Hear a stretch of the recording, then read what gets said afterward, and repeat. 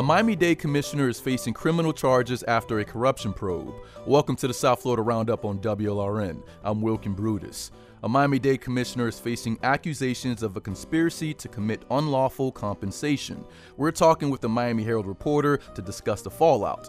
Also, after Governor Ron DeSantis removed members of the Broward School Board, the majority of the board are now his appointees. What does this mean for the county and schools moving forward? Finally, the historic Gulfstream Hotel in Lake Worth Beach opened in 1925 and has been vacant for nearly 2 decades. Its return may bring hope to this unique city in Palm Beach County. All of that today on the South Florida Roundup after the news.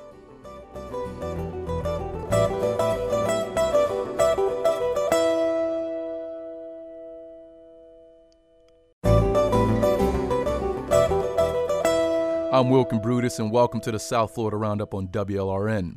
Earlier this week, Miami-Dade Commissioner Joe Martinez was arrested for 2 felony charges linked to alleged unlawful compensation and conspiracy to commit unlawful compensation. An arrest warrant revealed he is accused of accepting $15,000 to sponsor a law that would have helped a shopping plaza that had been repeatedly hit with fines for code violations. This was more than 5 years ago.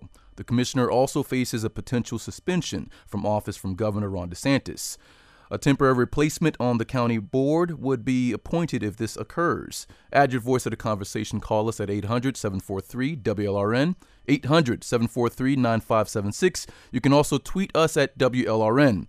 Joining us now is David Avalle. He covers crime and courts for the Miami Herald. David, thank you for joining us. Thank you for having me. Absolutely. Now, David, take us through the charges levied against Commissioner Martinez. What exactly is unlawful compensation, and how does that apply here? So unlawful compensation is basically sort of like pay for play, right? You're as an elected official, you're not allowed to accept payment directly from parties that you were trying to help, right? So it's different than bribery. Okay, it's but sort of the same concept, right? You as an elected official should not be getting paid extra to do your official duties. So in this case, Commissioner Martinez is accused of basically getting money for helping a couple businessmen who were involved in a shopping center out in the West Dade area by passing legislation that would directly benefit him. So it's not your prototypical money stuffed in a bag found behind the couch or anything like that. It's a little bit more of a circumstantial financial crime, but it certainly is enough evidence there that the prosecutors believe that they had probable cause to issue an arrest warrant. Right. So effectively a conflict of interest there, of course. What was the legislation? Was it ever passed? No, so it wasn't passed, and that's one of the intricacies of the unlawful compensation statute is that the benefit doesn't actually have to come through. It has to be the attempt to come through, right? So what it is there was a shopping center in West Miami-Dade where there's a supermarket called Extra Supermarket, and they had 6 cargo containers behind the shopping center, the big cargo containers, and it was being used mostly as inventory for the store, right? But under code for Miami-Dade, you can only have 1 for that size property. Okay. So they were racking up fines, and they knew Joe Martinez. So once he got back into office, these guys had paid him money, and the prosecutors believed that money was to basically go toward getting this legislation passed that would allow for more cargo containers to be allowed on this property. And so the Office of the Inspector General and the State Attorney's Office have been working on this case since about 2016, 2017. Is that what tipped them up? Is that what tipped them off? They said it was an anonymous tip, and they did end up doing a bunch of financial investigations into Commissioner Martinez. There was actually a separate but sort of related case where there was a campaign donor, restaurant owner out in Hialeah that ends up making some straw donations to the commissioner. The commissioner wasn't accused of any wrongdoing there, but that stemmed from reviewing all of the commissioner's financial, campaign statements and all that. So, this was something. It took a while. It took a while to get there. I think COVID certainly kind of delayed things by a couple years. But these financial cases oftentimes take a long time to do. Yeah, it takes a while. And how did they piece together the information and communications in this case? Well, a lot of it was subpoenaing bank records, subpoenaing text messages and emails and legislation. It's a circumstantial case, so it's not one of these ones where there's a smoking gun. You don't have the guy who owns a supermarket saying, "Yes, I expected to have this benefit for the three separate checks that I gave him," right? But it's kind of one where if you're the prosecutors, you're going to say, this is common sense, ladies and gentlemen. He's getting this money as he's doing this thing for them.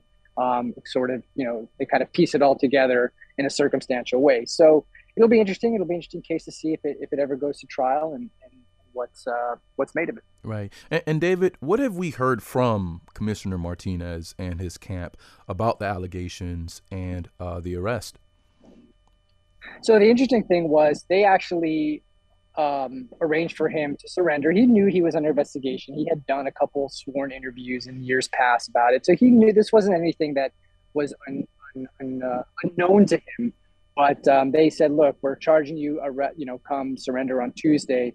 And he sort of launched a preemptive strike, blasting it as politically motivated and saying this had to do with the state attorney Catherine Fernandez Rundle's stance on the upcoming sheriff's election, which Joe Martinez is considering running for, and he sort of cast himself as the leading contender.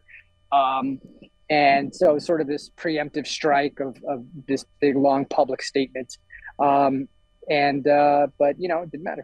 He had to turn himself in. He went to jail for a few hours, and now he's awaiting trial. Wow. So he's saying it was politically motivated. That's the claim he's putting out there. He also claimed that this happened when he was a private citizen and not in office. Is there any merit to that statement? Well, that's going to be the defense, right? So there was, in 2013, he had helped the guy who owns a supermarket find the investor that helped him buy the supermarket, right? And he ended up getting $20,000 for that sort of introduction, right? I guess sort of like a referral fee kind of thing. So he's claiming, this $15,000 years after the fact was sort of like an extra payment for that, right? And so that's going to be the rub, right? The prosecutors will have to convince a jury, like, hey, use your common sense. Is that really what was going on here? But that's going to be the claim. He's basically going to say, this is just leftover payment from way back when. Now, he's a former Miami-Dade police lieutenant. Any response from the police department about this particular case? No, I don't think they would really have a dog in the fight. It wasn't a case that was investigated by the police department. It was investigated by the Office of the Inspector General. Now the PBA, which is the Police Benevolent Association, the powerful police union, they've sort of signed on to say, yeah, we're supporting him and as he fights this charge. But exactly what that's going to entail in the future, other than just saying, yeah, we support him, remains to be seen. I think there's going to be a lot of political undercurrents as this thing moves forward and we get closer to the possibility of a sheriff's race in a couple of years. I'm Wilkin Brutus. You're listening to the South Florida Roundup on WLRN. I'm speaking with Miami Herald reporter David Ovalle about a Miami-Dade commissioner arrested for felony charges. David, if suspended by Governor Ron DeSantis, what effect would this have on the commission and the county? I'm not sure politically or practically speaking it would have that much of a difference. He's a Republican. He's, I guess you would say he's considered them on the more conservative side, right? So it's not going to change the makeup of the county commission because Governor DeSantis is a Republican. He'd presumably appoint someone in that same vein. So I don't think it would change that much. And frankly, it's supposed to be a nonpartisan thing anyways, so it's not like it's so overtly political anyways, but certainly there are different factions and wings and all of that. So I think that's the key question is what is the governor going to do, because this is coming straight off a few days prior. He actually suspended 4 Broward County School Board members, Democrats in a heavily Democratic county, basically for incompetence, and they haven't been charged with anything, right? So I think it might look bad if he doesn't do likewise for someone who's actually facing charges for something related to his office that resulted in criminal charges. Wow. Now, would something different happen if Commissioner Martinez decided to resign instead, or just the same if he were to be suspended? Yeah, I mean, I think they would still have to an appointment. Someone would still have to be appointed, and I suppose they could have a special election, and ultimately the seat would be filled. But I don't think he's going to just resign. I think he's going to fight it. He's sort of indicated that this is something that he's going to fight, and that he wants to, because if he resigns, then imagine if he's going to run for sheriff in a couple of years, that's not going to look good. So he wants to exonerate himself. What are the possibilities of him exonerating himself? Does the case look like it may tilt towards his direction, or like how deep are the sort of evidence towards him? It's really hard to say in Miami-Dade County, because ultimately, if this is a case that doesn't resolve itself with a plea deal, it's going to be up to either a judge or a jury. And frankly, juries in Miami can be very unpredictable, right? I mean, I've covered cases that I thought no way no way at all that this public official gets convicted, and they get convicted. Likewise, the other way. So juries in Miami-Dade can be very, very fickle, and it's really going to depend. And frankly, if this case ever goes to trial, it's not going to go to trial for a couple of years. So I wouldn't hold your breath for it to happen anytime soon. Right. And for folks who want to continue to pay attention to the case, what's next for the case? Well, next you're going to have the arraignment, which is going to be later this month, and that's just sort of a formality. You'll have him pleading not guilty, and then the key thing I think for us at the Herald is that's when a lot of the evidence in the case will end up being public, as released as part of the discovery process, and then we're entitled to it as members of the public. So we'll be able to kind of fill out a little bit more of the details and be able to present to the readers the different strengths and weaknesses of the case. Yeah. And does anything about this particular case set any precedent locally at all? No, I mean, I've seen cases like this before. I mean, we famously had a city of Miami commissioner, Michelle Spence-Jones, arrested. Not quite the same facts, but sort of in a similar vein. And she ended up getting acquitted. And that case was far weaker in terms of the amount of evidence. This case is certainly much more solid, just from my experience and having seen a lot of these cases. But it is not sort of your traditional sort of FBI case where we see where, they put an undercover informant to give bags of cash and stuff like that. It's a much more cerebral, much more financial crimes type of case. And I'm not sure if you said it already. What is there a date for the trial? No date for the trial just yet. And frankly, even if one gets set, it will be a while before this goes. Sometimes these things get set as placeholders, but my guess is it wouldn't happen within the next year or so. David Ovalle covers crime and courts for the Miami Herald. Thank you so much for your time, David. Thank you. Appreciate it. Absolutely. Still to come, school board suspensions in Broward. What does this mean for the county going forward? Join the conversation at 800-743-WLRN, 800-743-9576, or tweet us at WLRN.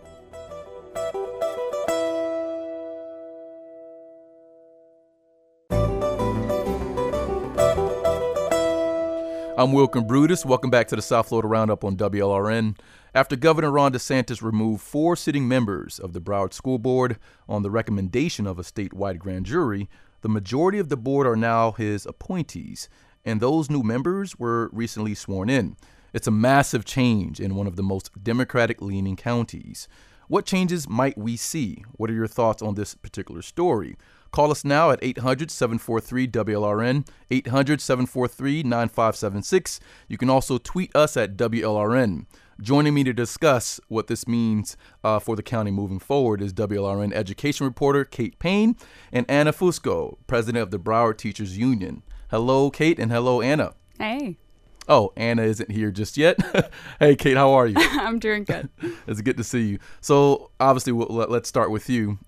This is a massive change in one of the state's most Democratic-leaning counties and the country's 6th largest school district. What does this mean for the county and the schools moving forward? Yeah, so as you mentioned before, just to underscore, a majority of the board is now made up of DeSantis appointees as opposed to members who are elected by the people of Broward County. So that in and of itself is quite a transition. And, I think it's a very rare opportunity to advance conservative priorities. And as you say, what is one of the most Democratic-leaning counties in the state. And that's without having to win a single election. It's important to say that 4 of these DeSantis appointees will term out in this November. So they won't be on the board for long. But the governor has been very clear about his own education agenda with school board members running alongside him, getting his endorsement, and promising to do things like restrict how race and sexual orientation and gender identity have been talked about in schools. I think it's a question of how much these appointees will align themselves with the governor after being put in place by him. There are a lot of questions about their own approach to these positions because they didn't have to run and campaign like a typical board member. And speaking of these conservative policies, are the 4 new members promising any policy changes? So right now they seem to be focused on accountability and transparency. The findings of the statewide grand jury that was launched after the 2018 Parkland shooting is a big focus for them. That's why they were put into these positions, because the governor, following the recommendations of that grand jury, removed their predecessors. So that's certainly a concern for them. The new chair has talked about, it's his goal to really dig into that grand jury report, the allegations of mismanagement in the district that were identified in that, and to hold staff accountable, all staff accountable for potential wrongdoing, and saying that accountability won't end with the elected officials who were removed. And what about the other members? How are they responding to the immediate changes? Yeah, so it's been a shock. I'll say, in the words of one of them, it was shocking but not surprising. We've known that this grand jury report has been coming for a long time. It was initially the investigation was launched in 2019. The report itself was finalized more than a year ago, and board members have been able to review those findings and knew what was coming, but couldn't speak about it publicly because it's a secret document until it's publicly released to everyone. So they knew that this was a distinct possibility, but still, it's an incredibly quick transition for last Friday, 1 week ago, the governor removing these 4 sitting board members, immediately replacing them, effective immediately. And now they're sworn in and hitting the ground running. Yeah, very quick, to say the least. Mm-hmm. Who is now in charge of the school board? Was a chair elected, and what are the specific powers of that particular chair? Right. So the new chair as of this week, is Tori Alston, and he was one of the appointees of the governor. He's a former Broward County Commissioner. He's also a former student representative to the Broward School Board back when he was a high schooler in the district. And I think his election as chair this week really showed the power of the 5 DeSantis appointees as a voting bloc, if they wanted to, exert that influence going forward. They prevented board member Lori Alhadeff from becoming chair, something that she's been trying to do for years. And it was Alston who was nominated after and was voted in unanimously. And as far as his influence as chair, he gets to run the meetings. He can call special meetings of the board. He gets to shape the agendas and influence things like how public comment is taken. So it really is a role of influence. Tell me about this grand jury. Can you describe what sort of power it has?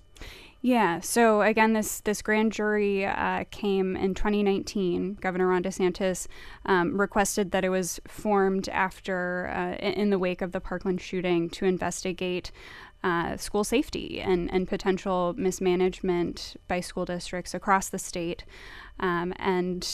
It was this, long process of they interviewed more than 150 witnesses and put out these findings over a number of months. And that final report came out just recently, a couple weeks ago. And in the final report, it really focused more on mismanagement that predated the Parkland shooting, as far as a bond project that dealt with school reconstruction, an $800 million effort to renovate schools that took way longer, cost way more than the district initially said it would.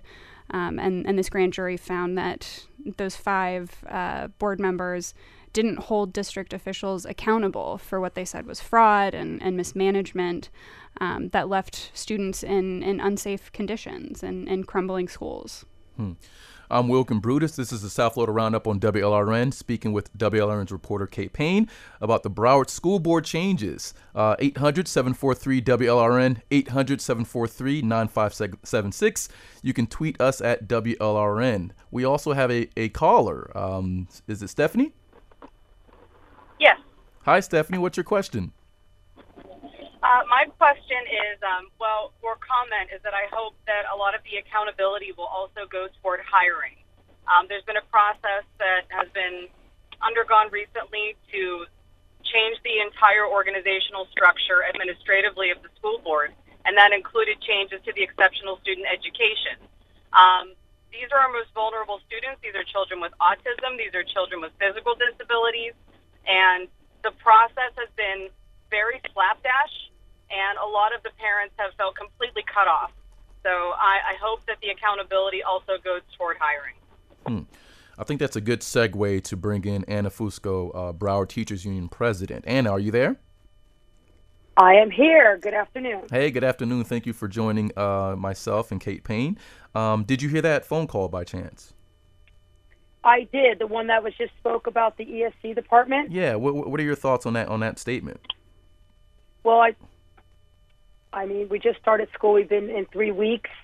I haven't heard a tremendous amount of complaints, and really none in that particular department. Again, I'm not a parent in the school system anymore, but I do keep in contact with our teachers and so forth. I know that there's been a lot of change happening here in Broward County Public Schools. Change is hard for a lot of people. Change can be accepted by some. So I would have to really get boots to the ground to see what exactly is the specifics of what that particular caller had, specified.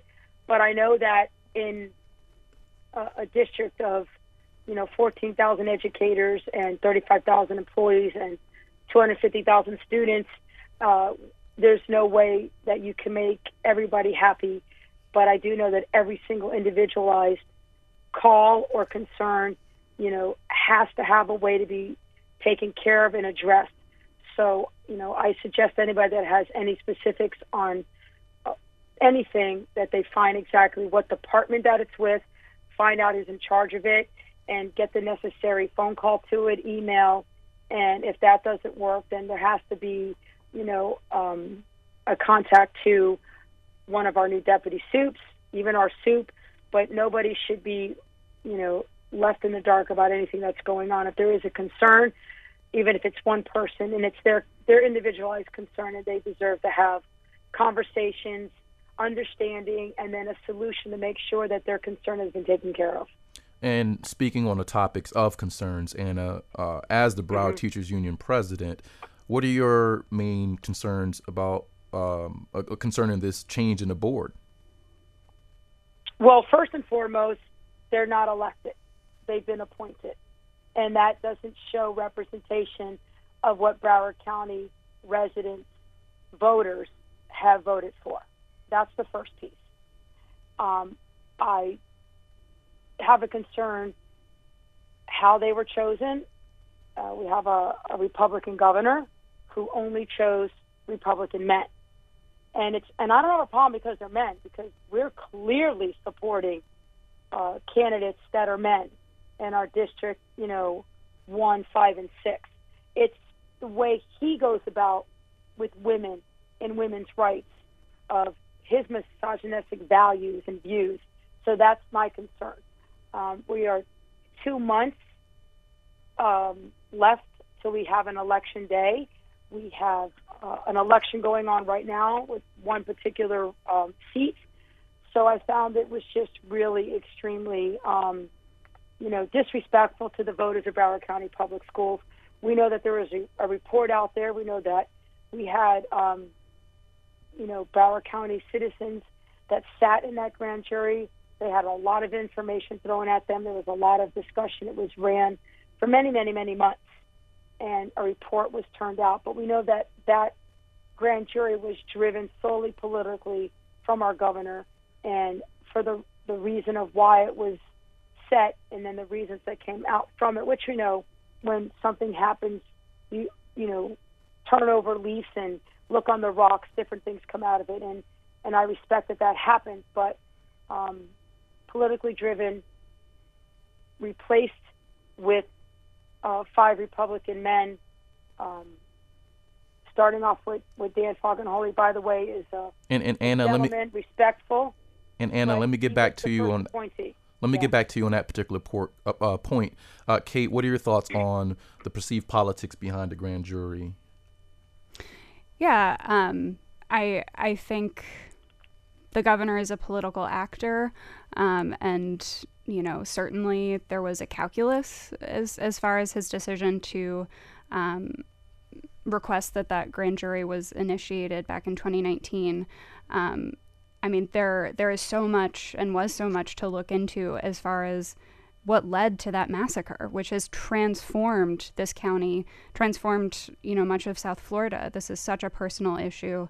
And with 17 people lost, the governor and others wanted to get down to the bottom of what happened there. That grand jury, operated. They were members of the public, called for jury duty, working with prosecutors through that process, giving, folks who were named in that final report the opportunity to present their case. And speaking to former prosecutors who have worked on other grand juries, they think the report speaks for itself as far as its findings. And Anna, to Kate's point, a lot of people are trying to get to the bottom of this. What would you like to see this new board address immediately, or at least prioritize during this time? I think the board needs to address immediately, first and foremost, the number one situation that is happening in our Broward County Public Schools is pay, that not just teachers, support staff, all different levels of employees. There's such a, situational component with everybody on their pay, and especially with our educators. We're paid so low. Increases are always so low. And we know that the big bulk of it is, how we are funded through Tallahassee. We understand that, but we have, them saying that they didn't agree with the referendum. So now they've got an opportunity to really dive into our budget and find the money to pay for the raises. The Broward Teachers Union is in a negotiations right now. We put it in our proposal May 16th, and we've been waiting. So that's one thing. And then take a dive into the security component, since that is the main piece of the grand jury, right? So take a look at what's going on with our security. Is it being executed the way that it's, being put out? It's in a change process right now. I don't know if everybody realizes that. So let them dive into that. Let them ask those hard questions.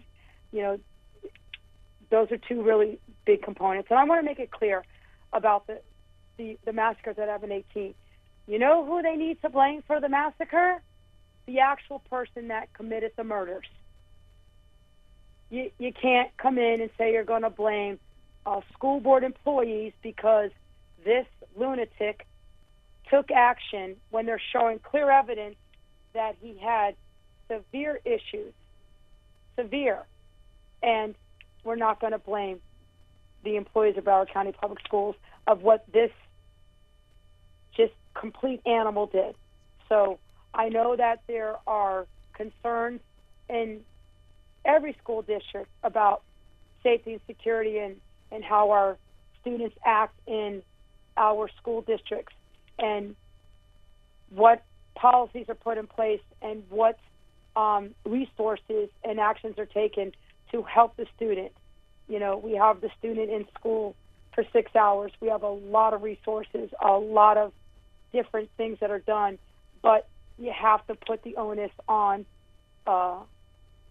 those parents that raise and take care of their children. And Anna, stay with me here. That has to happen. Kate, the board was entirely women at one point. What's the makeup now, and are members of the community concerned about the change in that particular sort of diverse makeup that it once had? Mm-hmm. So now the board is 5 men and 4 women. As I think we mentioned before, the governor appointed 5 members who are all men. And so the 4 elected members are all women. And yeah, it was just a couple months ago when it was entirely women on the board with a female superintendent. And there was a moment in one of the meetings this week that sort of underscored, how quickly the board has changed. Was the superintendent inadvertently referred to the new chair, who is a man, calling him Madam Chair, and said, "Oh, I'm so sorry, old habits," and just kind of shows how quickly that's changed.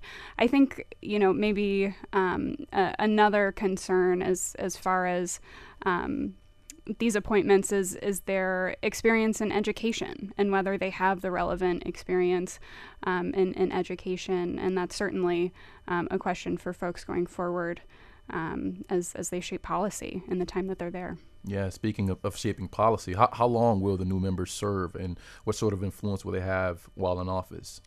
So 4 of the 5 appointees will term out this November, so just a matter of months. Chair Tori Alston, his term runs through 2024. And as far as their influence, we're already seeing it in them electing Chair Alston. And, coming up later this month and in a couple weeks, they'll be taking a vote on the budget. We'll certainly have influence over that conversation. The county just approved a new referendum to help boost teacher pay and school security, mental health initiatives. So they may have a say on that as well. And as Anna Fusco mentioned earlier, Chair Alston, before he was on the board, was opposed to that referendum personally, but he said this week that he'll, in his position now as the chair, implement the will of the voters on that. And what about Broward School's Superintendent Vicki Cartwright? Sorry, I mispronounced her name. What does the change mean for her? It's been an incredible amount of, transition as far as the board members that she's working with. And the board is currently working on her initial job evaluation. And I believe that's due next week. That board members will be making those findings as far as her performance. It's my understanding that the new board members won't be a part of that process because the period of time that the board is looking at for her performance has already passed, before they were on the board. But that's certainly a question of what these new board members make of her and her performance going forward. Right. It's going to be interesting moving forward. Anna, this is somewhat of a broad question to ask you. What are your thoughts on the politics of our school board right now? Do you think it will eventually subside, or do you think it'll get even worse? Well, it's going to subside after the November election. And I mean, the one appointee that came on, Dan, that was appointed when Dr. Osgood became a senator, he's been great. Now we have the 4 that have come on, and they all gave very, strong, passionate, speeches of what it meant for them to be there and what their intentions are to be there. And they made it clear for the students, for the parents, for the community, for the taxpayers, and for the employees. So I am always been that type of person and firm believer that we have to hear what people are saying, what they're presenting out there, and expect them to follow through on what they say and what they're going to do, and work with that. And that's, I shook hands with every one of them. I didn't get to meet Ryan. It was so many people, and that was, the conversation I had with them. Looking forward to watching them, everything they said that they're going to do, and do what's right for the Broward County Public Schools. So that's what I expect, and to keep politics out. And it's a nonpartisan position, and that's what they have to do. I mean, it is kind of hard to see it as it is, because it's 5 Republican men that were appointed by the governor and 4 that were taken out right when we're in the middle of an election. So how can you not say it's political? It clearly is, but those gentlemen clearly said it's not what it was going to be. So we all have to just, give that positive grace and respect that what they say and that they're going to do with it, and hope that they do. Anna Fusco is Broward Teachers Union president, and Kate Payne is WLRN's education reporter. Thank you both for being on. Thank you. Thank you. Still to come, a historic hotel is returning to a quirky city in Palm Beach County, giving economic hope to the residents. Call us with your thoughts at 800-743-WLRN, 800-743-9576.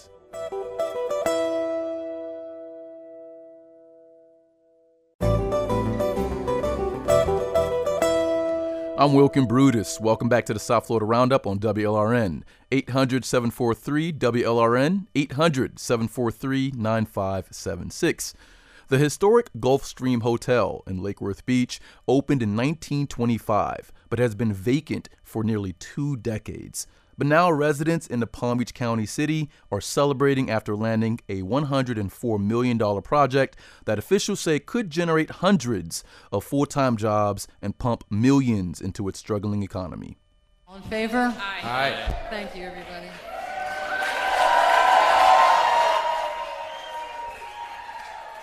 We all know that we want a place to enjoy, to be part of our community, where friends can come and visit and stay. We don't want the blight anymore. But it took a series of very emotional debates where members of the public, be it local business owners and working class residents of the city, spoke out passionately in favor of the project. But why? Once you make a commitment, honor it. Once you said you were for this project, a number of you went behind the public eye and did everything in your power to make it go away. That's not the way we want our city ran. What do you think about the plans to revive the hotel? Are you for or against it? Join the conversation. Call us at 800-743-WLRN, 800-743-9576, or tweet us at WLRN. Joining us now is George Millian. He covers Lake Worth Beach and Boynton Beach for Palm Beach County, or for the Palm Beach Post. George, thank you for joining us.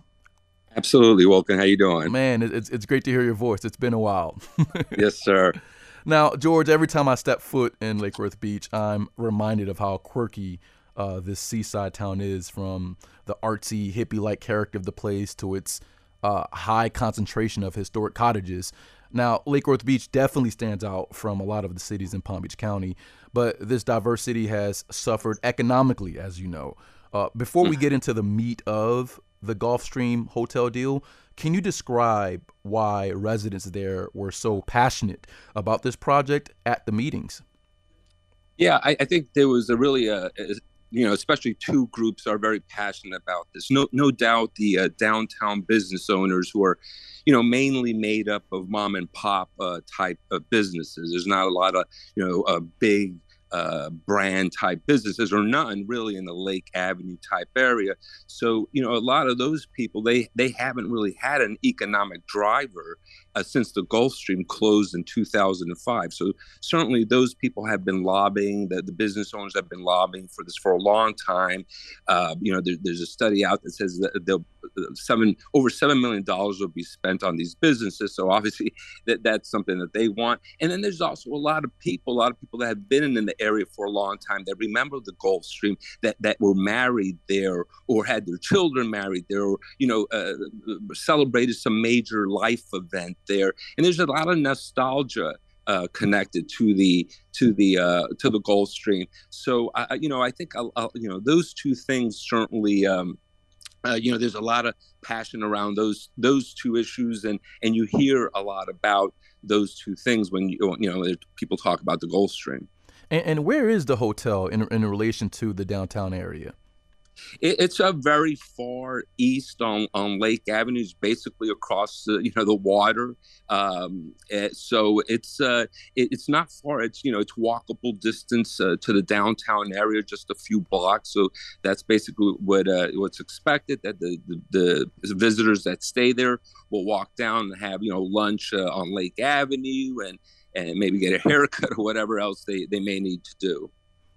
And so obviously the surrounding businesses seek to benefit from this hotel, to say the least. At last week's meeting, people showed up in person. They sent in comment cards. But when did the project start picking up steam?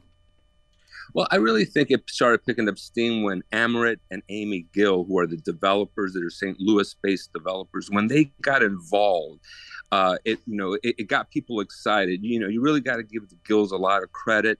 They knew how to work this project in a lot of different angles, including the PR angle. They really got the community behind them. They told the community that they needed an ordinance that changed the height limitations in the area of the Gulfstream, and there was a referendum on it, and it was overwhelmingly passed. And I think a lot of that had to do with the Gills. They've done a really good job keeping the community excited about this project. And really, I think the reason why those meetings were so packed had a lot to do with the Gills, and they're bringing the community together and getting them excited and supportive of the project. I'm Wilkin Brutus. This is the South Florida Roundup on WLRN. I'm speaking with George Millian from the Palm Beach Post about the soon-to-be renovated historic Gulfstream Hotel in Lake Worth Beach in Palm Beach County. Call us at 800-743-WLRN, 800-743-9576. You can also tweet us at WLRN. Now, George, there was definitely contentious debate surrounding the deal. City commissioners unanimously approved an economic incentive package for the $104 million project. Who is footing the bill, and how does it impact the city? Well, it depends a little bit on who you ask. Christopher McVoy, who had, voiced some opposition certainly to giving money to the developers, he'll tell you that's about $12 million, and he bases this on a study that was done previously, I believe, by the city, that will eventually end up costing around $12 million for the taxpayer. There's a lot of people that'll tell you that it's a lot less than that. We do know that the CRA a couple of weeks ago provided $3 million in incentives. The city itself has provided utility fee incentive, taking away fees and this and that. So, there's several $1 million involved here. Of course, the expectation is that investment will come back to the city in droves in terms of the economic benefits that this project is going to have in the short and long term. So, no shortage of people that tell you whatever the cost was, well worth the price. Yeah, coming back in drove to the tune of perhaps 688% return on investment, according to a developmental impact study. Now, there were critics of the deal, of course, heading into last week's meeting. 3 commissioners expressed their concerns about giving millions of dollars of public funds used as financial incentives to that St. Louis-based developer. What issues were they raising? Well, let's be honest. Lake Worth Beach is one of the poorest cities in Palm Beach County. 25% of the city lives at the poverty rate or line or lower. So there's no shortage of need in Lake Worth Beach. And I think that's basically what these commissioners were concerned about. You know, are we giving money to very well-heeled developers when much of our population, there's just no shortage of stuff that's needed in Lake Worth Beach and people that need the help. You know, one thing that Christopher McVoy pointed out, that they're giving the Gulfstream some, they're waiving some utility fees, while the city itself, the residents are expecting a 20% increase because of natural gas prices, a 20% increase on their electric bills. And, you know, McVoy would tell you that, you know, doing that at a time when you're giving developers this kind of money is just not right. So a lot of this had to do with, you know, these commissioners concerned about where this money was going, you know, could it be spent in a better way? And, you know, kind of taking a deep dive into that and looking at this is not a rich city. You know, they can't just be throwing money around. And that, I believe that was the core of their hesitancy, is this money being spent correctly.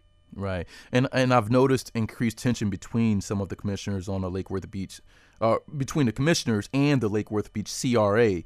At a public hearing, the vice chair of the CRA even accused the commission of trying to sabotage the deal behind the scenes. What's the relationship like between the CRA and commission? Well, it's not really very good, it appears, when you consider that the commission, the city commission, 3 members, Christopher McVoy, Kim Stokes, and Ronaldo Diaz, have moved to look to see if the commission can now become the governing board of the CRA. As you probably know, Wilkin, in most cities that have CRAs in Palm Beach County, the city commission is the CRA. That's not the way it works in Lake Worth Beach. The city commission appoints CRA members who work as an independent body. So, you know, what the CRA does doesn't always, you know, it's not approved, let's say, by the members of the commission. And that has caused some, you know, some real some tension, a divide here. Right. Yeah, quite a bit of tension. And I have to interrupt you here. The project will hopefully start soon, and will the sort of completion date is 2025. George Millian covers the Lake Worth Beach and Boynton Beach for the Palm Beach Post. George, thank you so much for your time. Absolutely, Wilkin. Nice to talk to you again, my man. 50 years ago, the first boats full of Haitian refugees reached the shores of Florida. And this set in motion a new chapter in American history. The story that shaped how the immigration system works in the United States today. We have effectively lost control of our borders. The public now thinks, and very strongly, that something has to be done about this problem. Do something for Haitian people. Give them right. Give them freedom. Set them free from jail. The immigration and detention system that we have in this country was shaped by events that happened more than anywhere else in Florida in the 1970s and the 1980s. And specifically, events that played out in Miami with the arrival of a new wave of Haitian and Cuban immigrants. You flee in a dictatorship and you came to a country seeking freedom, the next time they just throw you in jail again. We always were different. I mean, not because we're better or nothing, but they gave us that status. In a new podcast from WLRN News called Detention by Design, we take a deep and critical look at how it all played out and how it's still playing out. Over the last year especially, we've seen a large increase in the number of migrant vessels that we've been spotting out there. I was horrified by the breadth of the racism that I saw at that time. I was really horrified. It's an experiment for the federal government and for the Immigration Service in how to hold tens of thousands of people. We didn't anticipate it. Our laws were not designed to accommodate 3,000 or 4,000 refugees coming here per day. Detention by Design from WLRN News. Coming to your favorite podcast app September 7th.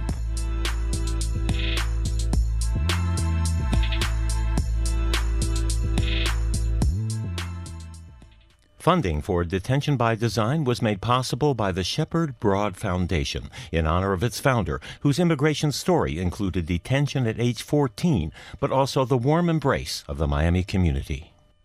Finally on the roundup, the story of America's immigration detention nightmare did not start at the Mexican border. It started on Florida's shores more than 50 years ago. It was during a time where virtually no immigrants were held in detention. WLRN News' podcast, Detention by Design, is a 6-episode series that would take you through the arrival of Haitian and Cuban migrants by boat in the 1970s and 1980s, and how it shaped the immigration and detention system that we have in this country. Subscribe and listen to the podcast when it launches at WLRN.org podcast/detention pod. That would do it for the South Florida Roundup. It's produced by Natu Tway. Our engagement editor is Katie Cohen. Our interim managing editor is Katie Munoz. Jessica Bateman is the senior editor of news. Christine DiMattei is the interim newscast editor. Matu Sanchez is digital editor. The director of radio operations and show's technical supervisor is Peter J. Mayers. Richard Ives answers phones. I'm Wilkin Brutus. Thanks for calling and listening. And remember, stay hydrated.